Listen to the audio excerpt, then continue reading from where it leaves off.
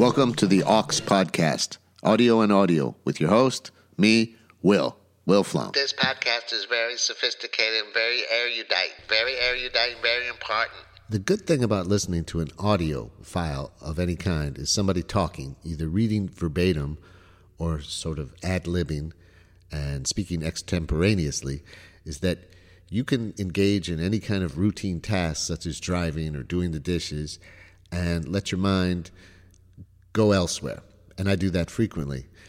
While I'm doing that, I have thoughts which I would like to respond to the speaker, and I have no medium to do it, except for this podcast, and that's what I'm going to do. Let's get into the first episode of my new format of Aux, podcast audio on audio. Today, we are going to consider the philosophical principle of generosity, not the actual act of being generous, but rather that in a productive dialogue, a good technique for achieving some sort of progress is to be able to reiterate the opponent's point of view, or to be able to restate what their position is in the best possible way.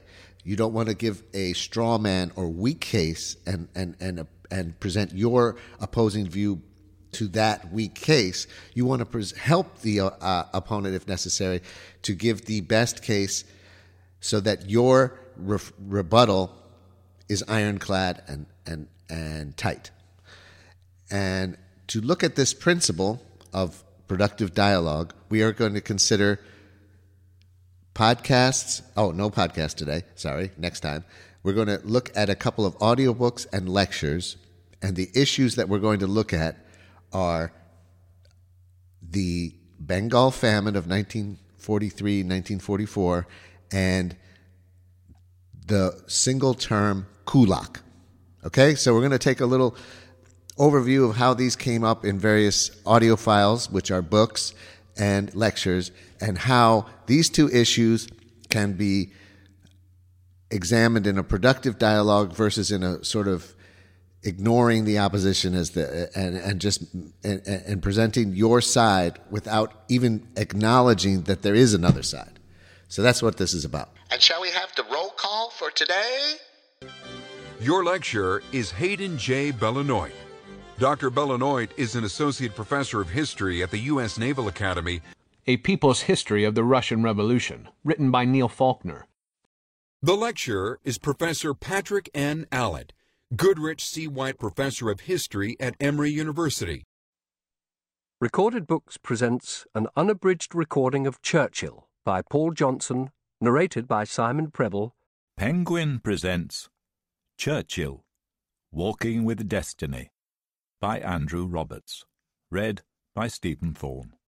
Audible Inc. presents Churchill's Secret War, the British Empire and the Ravaging of India during World War II. Written by Madhushri Mukherjee. Narrated by James Adams.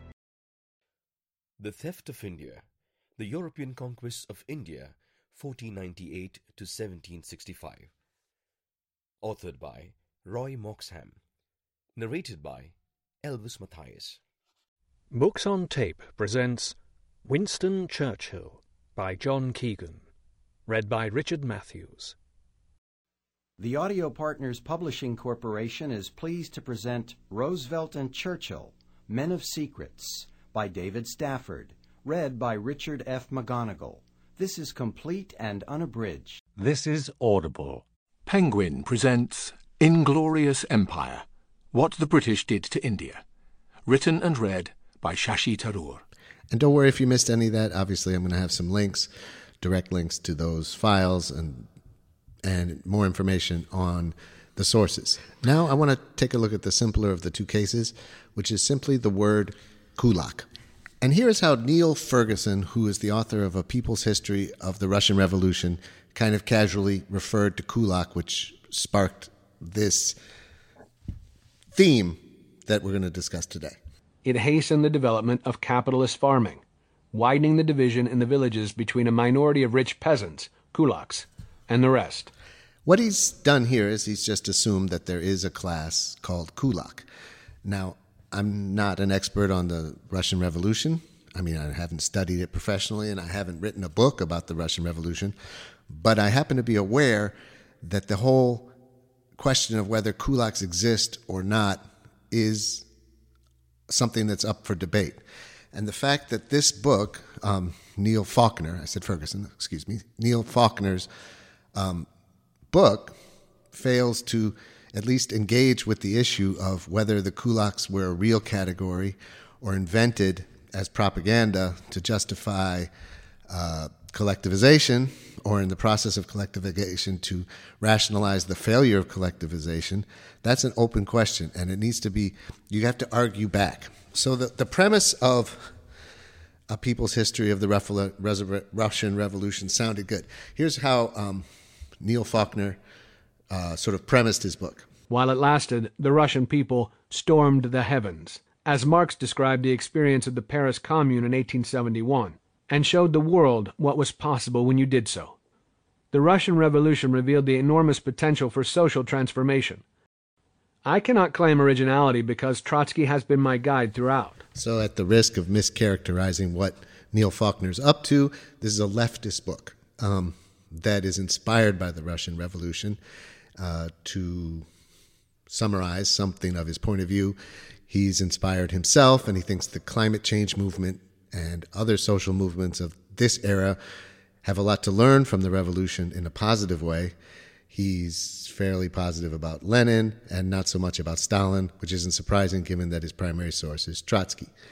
So that's actually fine. I don't have a problem with that point of view, and I was interested in it, and I was anxious to read the book until I heard that kulak comment. And as you'll see in this podcast, this is not going to be a left-right thing. So if you're jumping to conclusions, jump back, slow down, because we're going to look at left and right. I'm not talking about the dynamics of left and right. I'm talking about how I look for a convincing argument. If you just blow past the argument about whether kulaks exist or not, I'm going to be skeptical of everything in the book. Just by dropping that one word, I was concerned about Neil Faulkner's objectivity. Not objectivity. I'm not looking for objectivity. I'm looking for generosity by engaging with the issues of the other side when they're substantial and giving them, if they didn't make as good a case as they should have, you help them out, because you don't want to respond to a weak case. You want to respond to the most comprehensive case that the opposition can muster, so that it'll never be refuted on your side with the available information at the time. So why would there be such a thing as a debate about whether kulaks is a real category or not? Well, I just happen to have come across this. The end of 1929, he announced a campaign on two fronts. First, he announced in December of 29 to eliminate, as he put it, eliminate kulaks as a class. Actually, the word literally was to liquidate kulaks as a class. And second, within a few months, a few weeks, in January of 1930, total and rapid collectivization of all peasants was decreed. Now, this excerpt is about Stalin, so I'm not sure Neil Faulkner would disagree, because he sees Stalin as a major turn in the context of the Russian Revolution, although one of the biographies that I will link in the on the webpage associated with this podcast, it makes a very good case that there was nothing particularly extreme in the sense of Stalin's personality or anything else, that he was basically, he grew out of the party context. So, well, never mind that. That's a little bit of a digression, and I said digressions would be later. That was the kind of general history, at least the perspective that I think Neil Faulkner was objecting to, which is treating the whole Russian Revolution as leading up to the Gulag or something like that. But specifically about kulaks and whether it's a propaganda term or a legitimate class, this is more specific. The wealthiest peasants were called in the Russian slang of the day kulaks. Kulak, incidentally, means fist. And I don't know, maybe it's because in popular culture it was thought that kulaks were heavy-fisted types that beat down their neighbors, and this pejorative term that was assigned to the wealthier peasants was appropriated by the party. I really don't know in detail the history of the term. But it was a pejorative, a nasty thing to be called a kulak. So here, Gary Hamburg is the name of the professor giving the lecture on the teaching company or great courses, is saying that the term kulak must have existed. It's like, you jerk, you're a kulak. What? Look at this kulak over here. Look, this guy. Who does this kulak think he is? I swear to God, I'm gonna hurt this kulak. This kulak doesn't pay me my money. I'm going to take his horse. And I don't know. So something like that. It existed, sort of. It must have, prior to the Bolsheviks, before Stalin, using that as a propaganda term. Who were these kulaks? Well, this is a very complicated question. At one level, it's simple. Kulaks are whoever the party says are kulaks. So there's a formal definition. Anyone who hires labor for 80 days a year, and anyone who has a certain yearly income in ruble is ipso facto a kulak. About 2% of the population at one point was statistically declared to be kulak. Now, that's the simple answer. The reality in the peasant village is a little bit different. And here we have to talk about something that existed in Russia that I haven't explained up to this point for want of time to do it, and that is the peasant commune. Remember, the peasant commune consists of all of the household heads of a given village. Usually there were 50 to 100 people that would constitute the heads of household in a given village and would have voting power in the commune. Now, most of these heads of household were males, because males were thought to be the head of the family, although if the male head of household had died, a woman could represent her family as a head of household and vote in the communal assembly. The elite people in the commune tended to be people that were older, that is 40-ish, because that was quite old in the Russian village context. Life expectancy wasn't that long. They tended to be 40-ish or so. And the younger people in a given household might be 20-ish, and they might not even be represented as heads of households, or if they were, they had just split off from their father's house to form their own communal unit. Now, here we come to the definitional question. Who are kulaks? In this context, the people who are most prosperous in terms of owning the most animals and tools are people who are 40-ish or so. If you look at those very same people when they were 20, they might have had nothing, no tools and no draft animals. They had to work in order to obtain those things. And of course, those people's children, the supposedly wealthy peasants, I mean, they were going to leave the house eventually, if they were female, and marry into some other family, or set up, if they were male, their own household. Actually, therefore, in the context of the Russian village, the inequality that existed was simply a generational inequality. That was the inequality. So, Hamburg, who is apparently not a super enthusiast of the Bolsheviks, as opposed to Faulkner, who finds inspiration in the Bolshevik Revolution or in the Russian Revolution, and is not overly whose concentration is not on the failures of the Bolsheviks, disagree obviously on their point of view. And Hamburg is, arguing that just because the term kulak existed as a folk term or as a common usage does not mean it's a social class. It could just be a generic insult that was commonly used, but that doesn't mean that it's a class that passes down any kind of wealth or inheritance from generation to generation, and that the Bolsheviks were manipulating the term.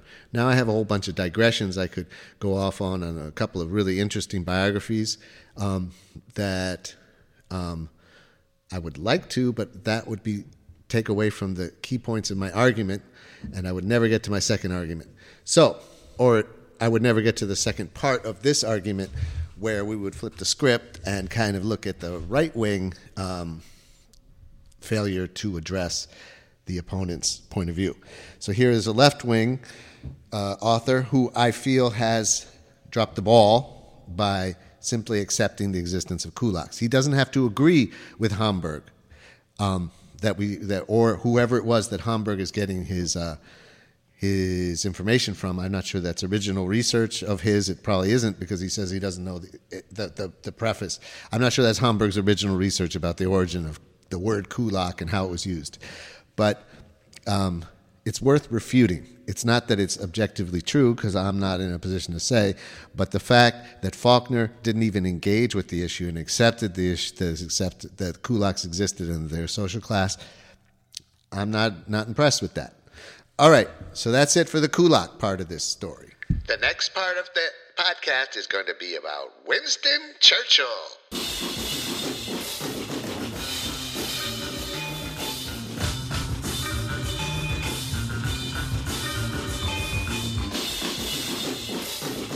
And that the musical interlude has nothing to do with the topic should be fairly obvious. Like you obviously stupid. Back to the erudite narrative. And now we're going to look at Winston Churchill and the famine in Bengal in 1942 and 1943. And the reason is not because there's a connection between Stalin and Churchill, which there obviously is, or even between the Bolshevik Revolution or the communists and the capitalists, which there is. All that is kind of is worth discussing, and I will. But I'm going to talk about the Bengal famine because of the same point of not engaging with the other side. So let's just take a little sample of a couple of books. We're going to head over to India. In fact, the recurrent famines stand in stern judgment over Britain's failure to assure Indian welfare. As late as 1943 to 44, during the Second World War, there was a terrible famine in Bengal when perhaps as many as 3 million Bengalis died of starvation. The argument about famine comes up in a bunch of sources that I've referenced here at the beginning of the podcast, and also we'll have links. The argument that the fact that India is unified may be related to British colonialism is subsequently countered by the prevalence of famine.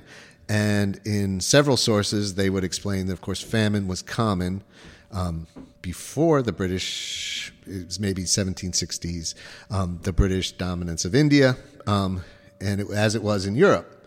And that, as in Europe, famines in India were local and did not usually tend to become titanic province-wide or region-wide disasters, because as in Europe, some people had money, could buy food that was imported from other regions where the harvest wasn't as bad. Other people could move, and that British colonialism had a system of taxation that extracted more currency out of the rural population. There's several sources that make this argument. And by encouraging export crops of indigo and cash crops rather than subsistence crops, not encouraging, mandating, that caused more vulnerability and also restriction of movement. So the famines under the British were far more intense than they had been under the Mughal Empire in the north of India, and that particularly in Bengal, by pushing the rice, making the population dependent on rice exported from Burma, now Myanmar, was critical in setting the stage for subsequent famines like the one in 43, 44. So I think I got the years slightly wrong at the beginning there. World War II. That is that there's never been a famine since the British left, and there was no history of excessive famines before the British came. So famine, according to the critics of the British Empire, is a British imperial development and not intrinsic to India. And that seems to be the case with the Bengal famine during World War II. But let's go back, or zoom in a little bit to that period. Now, in late 1942, this was the largest all-India uprising since 1857. It was led by provincial and local level Congress Party members rather than the high command. And this was because Gandhi, Nehru, and others were in jail.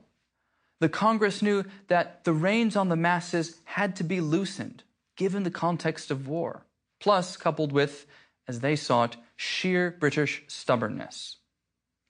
Now, what happens if you give the discontented masses free rein? Well, of course, things get out of control. The Quit India movement quickly descended into violence. In fact, it turned revolutionary. The British lost control over parts of Bihar, eastern and northern India, Bengal, and areas outside of Bombay. Here, it was very clear that Gandhi's nuanced ideas of ahimsa, nonviolence, had been jettisoned in the hope of getting the British out. Yet one province remained largely calm, the Punjab. The simmering communal conflict between Hindus, Muslims, and Sikhs really made fighting the Raj less important. Plus, the grave remittances by Punjabi soldiers that were sent back to the Punjab largely mollified anti-British nationalism. Effectively, soldiers' paychecks sent back home largely kept the Punjab quiet. So some of the key elements about the famine in Bengal are that the harvest in the Punjab was fine, and that the British were reluctant to alienate farmers in the Punjab who disproportionately served in the British Army. Another point is that Japan had invaded Burma and rice exports were cut off. That the policy of crop substitution had created the situation where Bengal was dependent on the rice imports. The Americans had plenty of shipping after they entered the war and volunteered shipping to move grain to Bengal. There were stocks of grain in the Middle East that ended up not being needed, available to ship to Bengal, and that the person most responsible for preventing those shipments was Winston Churchill, who specifically and personally stopped or interfered with the American Merchant Marine offer to ship grain, who was more than anyone responsible for preventing the Bengalis from preventing shipments from Punjab going to Bengal. These are arguments made in the various sources, and that he did this because he hated Indians and he was a racist. So the argument is out there that more than any single individual, the Bengal famine of 2 to 3 million people was caused by the British policies. The British could have alleviated the famine without sacrificing the war effort.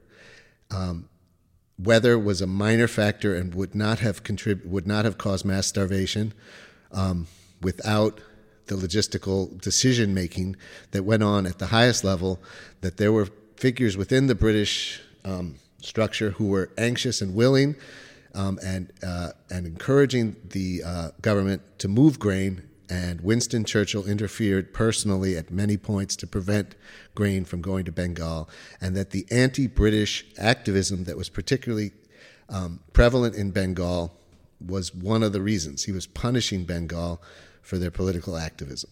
Now, I'm not saying that's totally true, although I have several sources, which I've cited here, which make that roughly that argument. But now, if you're a Churchill, if you love Churchill, and you want to vindicate him and say he's not guilty of personally being largely or bearing more responsibility than any other individual, not completely his own, then you would at least want to engage with some of these facts or some of these points, that whether you disagree with them, if you don't believe they're true, you're going to have to address them all. The existence of the system of export agriculture from Bengal and the turning away from subsistence and depending on rice imports, that is a decision-making process that is capitalist. So I'm bringing that up because as we go into the Stalin and the kulaks and tie those two together, we're going to say that a system and an individual are responsible for a famine. That's true with Stalin, and it's true with Churchill. Different system, different individual, same result, which is a famine. And if we look at the body count of Stalin, it's famine that is where you're going to get the numbers. But there's another system and another famine and another individual with a lot of power. So I'm contrasting those two, but I'm also going to now take a moment and look at the traditional Churchill as hero hagiography. I'm having trouble pronouncing that. A hagiography. Hagiography? That he's a saint.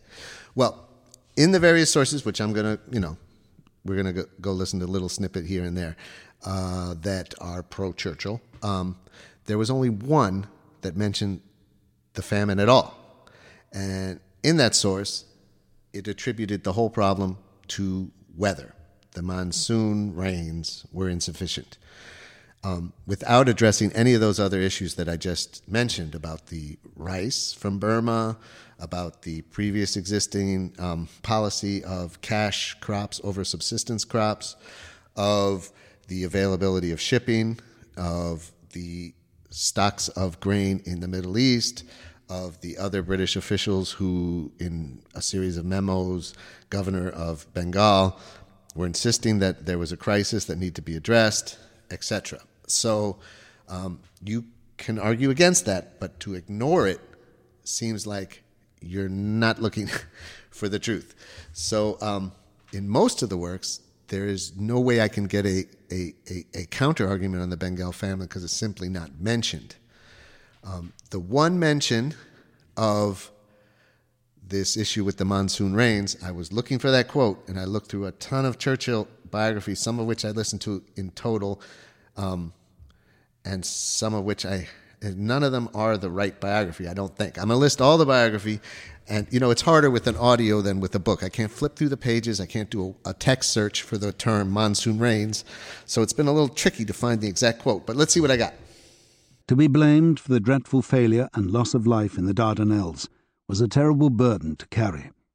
Churchill responded by fighting on the Western Front in great discomfort and danger, and then by doing a magnificent job at the Ministry of Munitions. And in this, of one of the most laudatory biographies, which I was not able to listen to the whole thing because I couldn't take it, but here he's, it's wrapping up, it's in the conclusion where he looks back on his failures, the Dardanelles, the loss of British or mostly, Australian life in Gallipoli, it causes him anguish and pain, no mention of the famine. In a sense, his whole career was an exercise in how courage can be displayed, reinforced, guarded and doled out carefully, heightened and concentrated, conveyed to others. In the two books that I cite in the references, one is Churchill and Gandhi, which was excellent, and the other is Churchill and Roosevelt, which was also good. One of the points, at one point, there's a quote from Roosevelt where he says, the one thing you can never talk about with Churchill is India. Just never say India, because he'll lose it. And could it be that Churchill was so racist? Babu is a term they would use for educated Hindus, that the famine didn't even cross his mind, or the assumption that famines were just an Indian thing, what can you do, was so ingrained, including in this biographer, that it just didn't come up. The next day, when the imposition of the colour bar by the American army on British restaurants was discussed in the cabinet, Lord Cranborne said that one of his black officials in the Colonial Office could no longer go to a restaurant because American officers had imposed a whites-only policy there. "That's all right," Churchill said. "If he takes a banjo with him, they'll think he's one of the band." Okay, casual racist joke by a guy in the 1940s, you know. Okay, he has a banjo.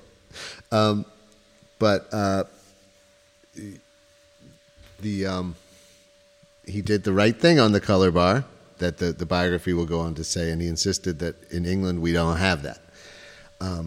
So there's another interesting point where Churchill kind of was on the right side. Definitely was. Maybe I'll have time to bring that up in the digression, but let's check out some more Churchill biographies. He was later privately to say of the highly egotistical Monty, "In defeat, unbeatable. In victory, unbearable." Nope, that has nothing to do with the Bengal famine. Let's keep going. He then added an unambiguous reference to the Far East and India. "We have not entered this war for profit or expansion, but only for honour, and to do our duty in defending the right. Let me, however, make this clear, in case there should be any mistake about it in any quarter. We mean to hold our own. I have not become the King's first minister in order to preside over the liquidation of the British Empire. For that task, if ever it were prescribed, someone else would have to be found." There were plenty of people in the British establishment who were on record saying Churchill is some kind of Victorian Neanderthal clinging to the empire when everybody else could read the writing on the wall. And while he was unable to save the empire, he was able to prevent relief from reaching Bengal. It was a clear message, not just to the Japanese and the Indian National Congress, but also to the Americans, that Churchill did not believe the Empire's days were numbered. Indeed, he saw the wars being fought as much for the Empire as for Britain, and the Empire had responded magnificently, providing men, money, and material in huge amounts, without being called upon. In return, Britain helped protect India from a Japanese invasion which, had it been as murderous as Japan's occupation of the Philippines, would have left 50 million Indians dead. And that's not a direct counter to the argument about the Bengal famine, but at least it's an argument that if not for the British in India, the Japanese would have occupied India, and that would have been worse. Although the Japanese had no trouble getting the British out of Singapore, and I'm not sure that they didn't invade India because the British were there, but because it was a lot to swallow. But at least it's an argument. I'm not sure how good it is, but it's an argument. And President Franklin Roosevelt used this to try to pressure Churchill and the British to offer more concessions to Congress in exchange for further support during the war. And Roosevelt, unlike almost any American president I can think of, seemed to understand colonialism, at least from these sources that I will link in somewhere associated with this podcast. But the Congress wanted these guarantees, so the talks failed. In fact, we now know in hindsight that Churchill actually wanted them to fail, as he saw it, to get the Yanks off his back. And it worked. I mean, the Americans, Roosevelt, particularly individually, did not push too hard on India because they had so many other things going on, wartime and all that. But that's a theme that comes up in several books of the tension between the Americans and the British over the British Empire. Remember, the previous campaigns in the 1920s and the 1930s saw Congress try to master their control of the masses. This time, though, they gave it up. Looking through these audio files to find little quotes that I remember is a little slow. It's, as I was explaining, you can't do a word search, or at least I don't know how to do it. And I also don't know which file to look in because there's so many sources. I do remember graphic descriptions of the Bengal famine and of the rather intense resistance to British colonialism prior to the famine. And there is something of a parallel with Churchill and Bengal versus Stalin and Ukraine after World War II. Right after the end of the war, there was a famine in Ukraine when Stalin was very clearly using food as a weapon against regions that were particularly resistant to re-Sovietization after the war. And there's clearly an idea here that is going in this podcast, that if you're going to blame Stalinism's death toll on communism for starvation, which is where you're going to find most of the deaths, then you have to blame the British Empire and capitalism for the also high number of deaths in India in the Bengal famine. And you can counter that, or you can disagree with me, but you can't, or disagree with that position, which isn't mine particularly, but you can't just ignore it if you want to have a productive discussion.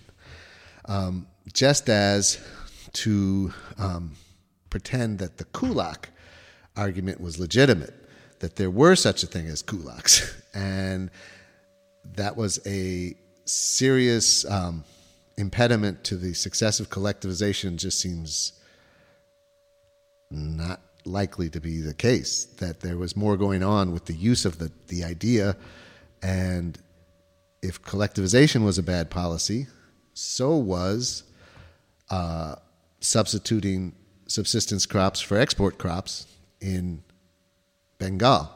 There are two sets of policies that pre-existed the individuals, Stalin and Churchill, which makes more diffuse the individual culpability, perhaps, but not a lot, because in the context of those policies and bad policies, both Stalin and Churchill were the prime movers to increase the negative repercussions of the policies. So this is some particularly bad policy making by the British Empire and some particularly bad policy making by the Bolshevik government.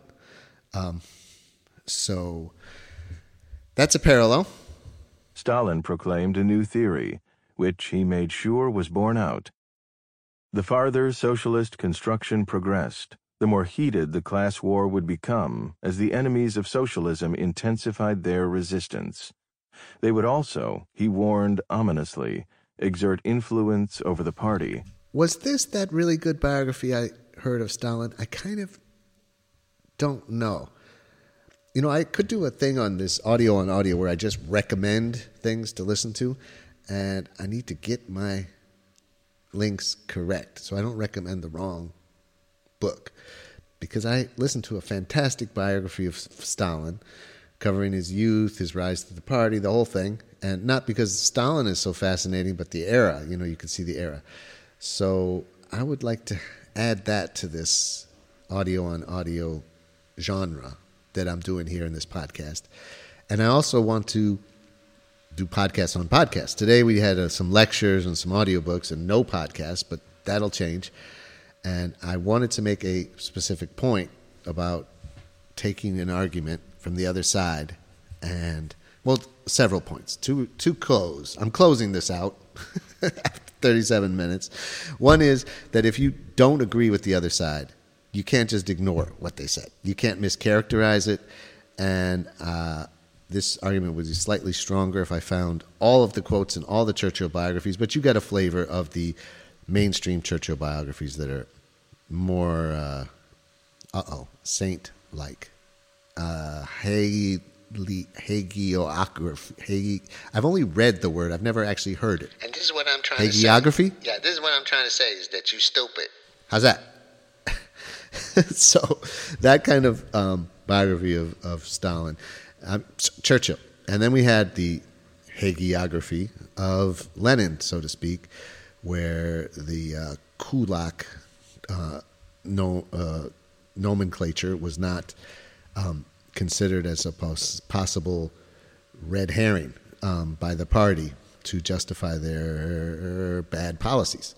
So the same principle, different sides, and I presented them both.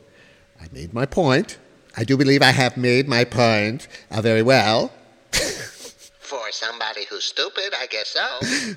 Which is exactly the point, is that it's not that I made it well. I was trying to say that you have to engage. You know, if I was going to write a biography of Churchill, I would have to engage on this issue of the famine. And instead of doing that, you're just going to run your mouth on this here podcast, apparently. And if I wanted to be positive about Churchill, or include the good and the bad, I'm going to have to discuss it. Now, this the better biography, which I'm not sure I referenced here correctly. No, that was the Gandhi, and the book on Gandhi and Churchill is great. And Gandhi is way more complex than you think, and the book is not partisan against either. It's a great one. And in that one, there's some moments when I was like, Churchill isn't too bad. Like on Amritsar and the massacre. He was around for so long. He was World War I, World War II. He's always there. But I'm not going to condemn him every step of the way. But if you are primarily responsible for the starvation of 3 million people, that's pretty bad. And of course, you're going to say, well, what about the other guys? The Hitler and the Japanese were worse, which we heard that argument. If the Allies, the United States and Britain, are the good guys, it's only because they're up against the worst possible government that ever existed, which is Nazi Germany. And I guess this is the part of the podcast where you just run your mouth and go off and digress and go off the topic, apparently. So, in conclusion, to make a solid argument, you should not mischaracterize or ignore the opponent's argument, but engage with them. And we have also, because the two cases which we've considered are related in terms of time, we've considered the impact of famine and bad policy making in that period, both in a capitalist and a communist context, in order to consider the individual culpability of two leaders and to compare and contrast those. At least that's implicit in this podcast. So, if you're going to condemn communism for famines, you have to condemn capitalism for other famines. And that would be another point that is relevant to these two cases.